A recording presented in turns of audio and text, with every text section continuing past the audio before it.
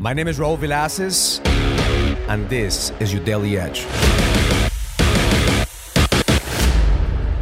Somebody asked me the other day, Raul, how do you stop the ups and downs of being driven, of being motivated, of being on fire one day and the next day being drained of energy?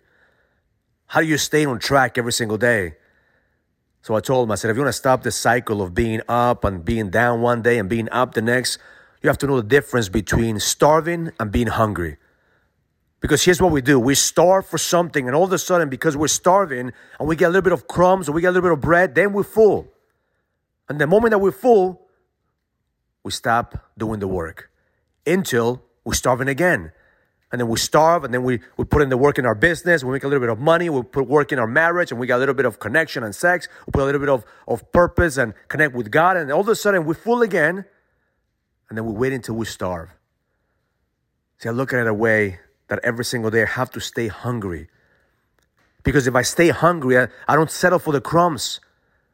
I don't settle for just the bread. I'm constantly looking, how can I get a full meal so I could be hungry again? And I don't fool myself, because the moment that I lie to myself thinking that I am entitled to this meal, entitled to this crumbs, or entitled to this bread, then I forget when I was starving. And every single day I have to reset my mind to be hungry again. Even though I may not need to eat that day. Even though that moment things are working in my life, I don't forget the days that I was starving so I could get hungry again. Because that's the difference between those men that are constantly on fire, between those men that are lacking of energy, is because they're waiting until they are starved to put in the work. They wait until their wives give them the feedback. They don't want to be with them anymore. So now you want to do the fucking work. Or you wait until your bank account is at zero. Now you want to do the fucking work. Or you're waiting for the doctor to tell you that, you're sick. So now you're going to do the fucking work.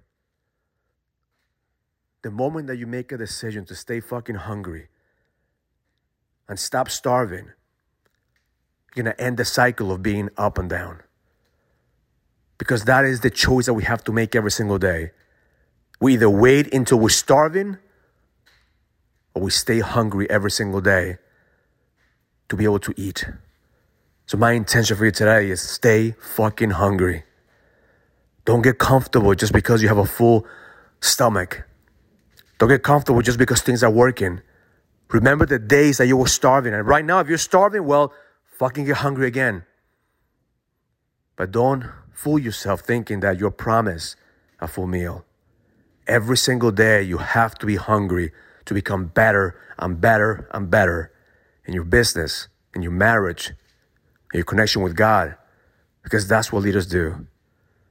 You have to create that mindset, that purpose, that fire in our fucking heart, in our soul, to stay fucking hungry every single fucking day, because that's the only way we're going to be able to eat. That's the only way we're going to be able to make a difference.